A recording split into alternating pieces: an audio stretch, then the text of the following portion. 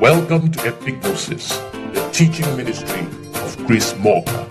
May the light of God illuminate your heart, and may the truth make you free as you listen.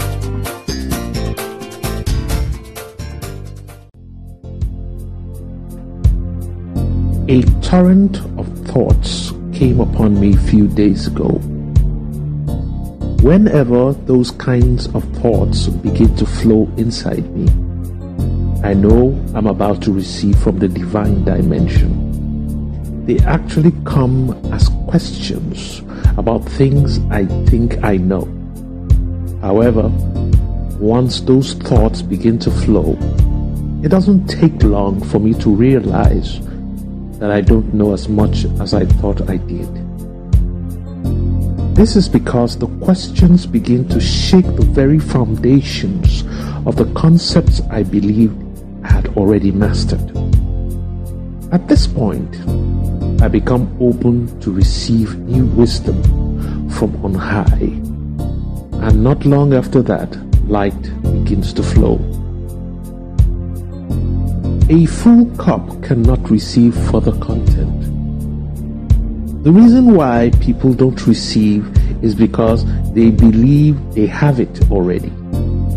So when the new comes, there is no space because the old has taken possession. I have learned to let go of old ideas the moment they don't stand the test of logic anymore, so that I can receive the new. That's why I believe God challenges me with questions to make me drop the old ideas, to make space for the new light about to come in. Those thoughts that puzzled me on that early morning was on why man as a species tends to always seek to be more than he was created. Why is it that of all the things created, only man seems to think he can improve on creation? Mankind feels ashamed of their bodies, so much so that rising within them is a need to cover their bodies with clothes that they feel represent who they are better than their natural bodies. Why are we embarrassed about our bodies?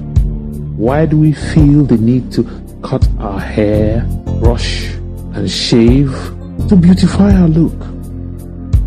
By the way, who told us that we are naked and not already beautiful as we are? Where do these convictions that make us feel it can be better come from?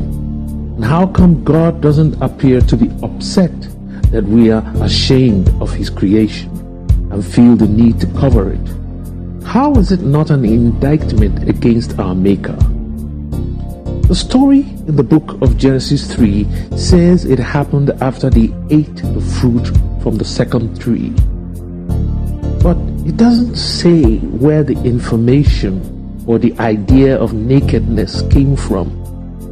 They couldn't have seen other creatures wearing clothes, because other creatures were exactly as they still are today. And Adam and Eve were the only humans. I remember the story said that God asked them a question. Who told you you are naked? That's the very same thing I want to know now. Who told them? Because the serpent said nothing about being naked.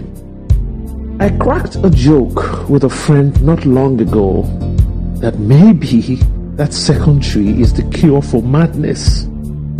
But even a person who is cured of madness still has to learn through observation. I believe, as I have stated in previous episodes, that the first 3 chapters of Genesis is an allegorical presentation which presents much deeper matters in a simple form, making it easier for anyone to relate to it. Therefore, every detail about that story tells of things far more complex in reality. As I brooded over these questions in my heart, the light of knowledge began to shine in me, and the answers began to gradually develop in me. You see, The opening of the eyes of mankind after eating of the fruit from the second tree was obviously some kind of awakening. They suddenly became conscious of certain things that had always been there, but they were not conscious of them until that awakening. Many years ago, I heard someone say that Adam was covered with glory at creation, but then became naked after he ate the fruit. However, the Bible did not say so. Moreover, the question God asked after the incident happened shows that nothing had really changed about them, except their understanding. Had there been glory before then, God will not have needed to ask them who told them. It would have been very apparent. So, evidently, nothing at all was different except their attitude towards their bodies. The truth is that the human form is actually a thing of beauty if compared with other creatures on the planet. I wouldn't say it is the most beautiful, but I can say we are fearfully and wonderfully made. Yet, humans feel the need to cover it up. Not just cover it, but upgrade it. This means that deep inside the core of every human being is the feeling that I am more than this. This discomfort that humans feel about their natural bodies prove that there is a higher self within the physical self.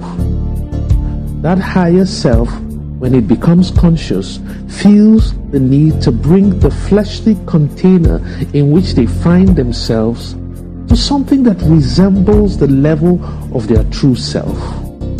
Man is not flesh, but spirit. We only live in this shell.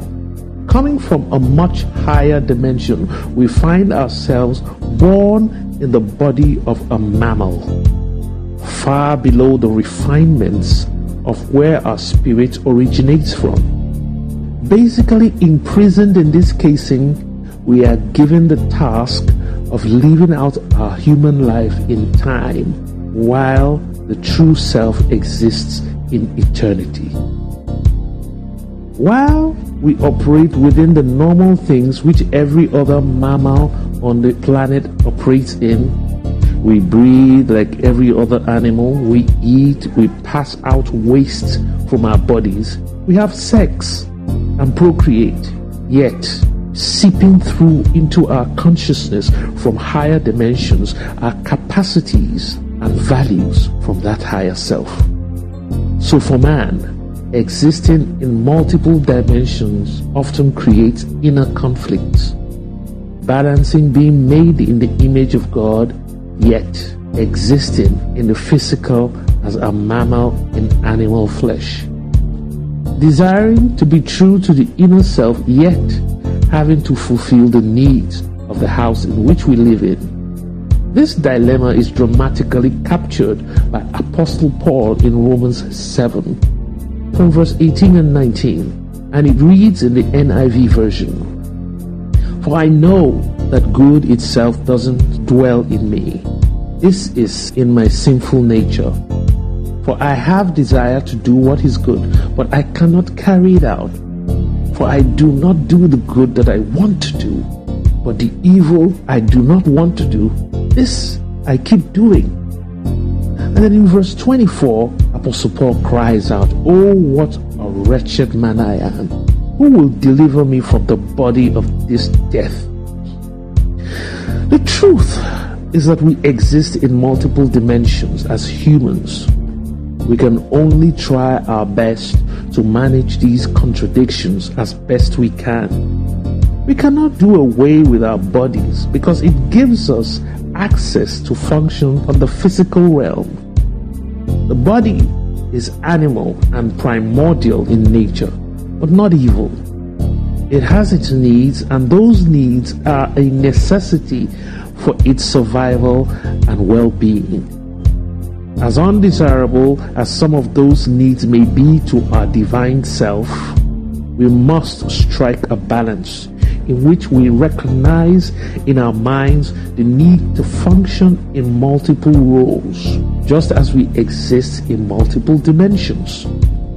As Christ said to his disciples, "Give unto Caesar what is Caesar, and unto God what is God's." Though we are one thing, we must function in many spheres. It is very clear man wants to cover the physical body in an attempt to bring it closer to the reality of the true self. Spirits are clothed in glory, so man wants to mimic that glory physically. It's just as Christ prayed, "Let it be done on earth as it is in heaven." It doesn't end in clothes, it just started there. This is the same force that has driven all the innovation and technology. That's why man was not satisfied living in the bush. We insist on building more and more glorious surroundings to mimic the glory of our reality. It appears as if man as a creature was made to manifest the glory of the spirit onto the physical. That's why man functions in three dimensions: the spirit, the soul, and the physical. Which is why at the very beginning Elohim declared, "Let us make man in our own image and after our likeness." Our purpose is to create on earth even as God creates in heaven. So from day to day, month to month, year to year, century to century, and millennium to millennium, man has continued to make great strides on our journey to manifest the divine in the physical. As it is written in the book of Romans 8 from 18 to 21, and it reads in the NIV version, "I consider that our present sufferings are not worthy comparing with the glory that will be revealed in us. For the creation was subjected to frustration, not by its own choice, but by the will of the one who subjected it, in hope that the creation itself will be liberated from its bondage to decay and brought into the freedom and glory of the children of God." Yes, we are created to be agents of development, bringing all things out of corruption into glory, making things we find on this earth more like things that exist on high. So don't be scared of being creative and innovative. Even when they say it's not possible, go for it once you see the possibility. You might be the one to make that change, a savior, a deliverer, not from slavery under men, but from underdevelopment and backwardness. Do not be limited or bound by religious bonds, or free your mind to innovate. This is the purpose for which we were made to manifest in this physical world. Do not listen to those who desire to return to the old days, but be a ringleader among those driving creation towards a glorious future. Be who you are. Be a God manifested in the flesh. Thank you very much for listening, and God bless you.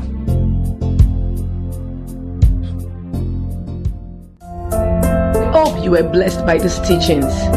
For inquiry, support, and contributions, kindly send us an email on epicgnosis721@gmail.com. You can also send us a message via WhatsApp on 234-80-3577-3659. We would love to hear from you. God bless you.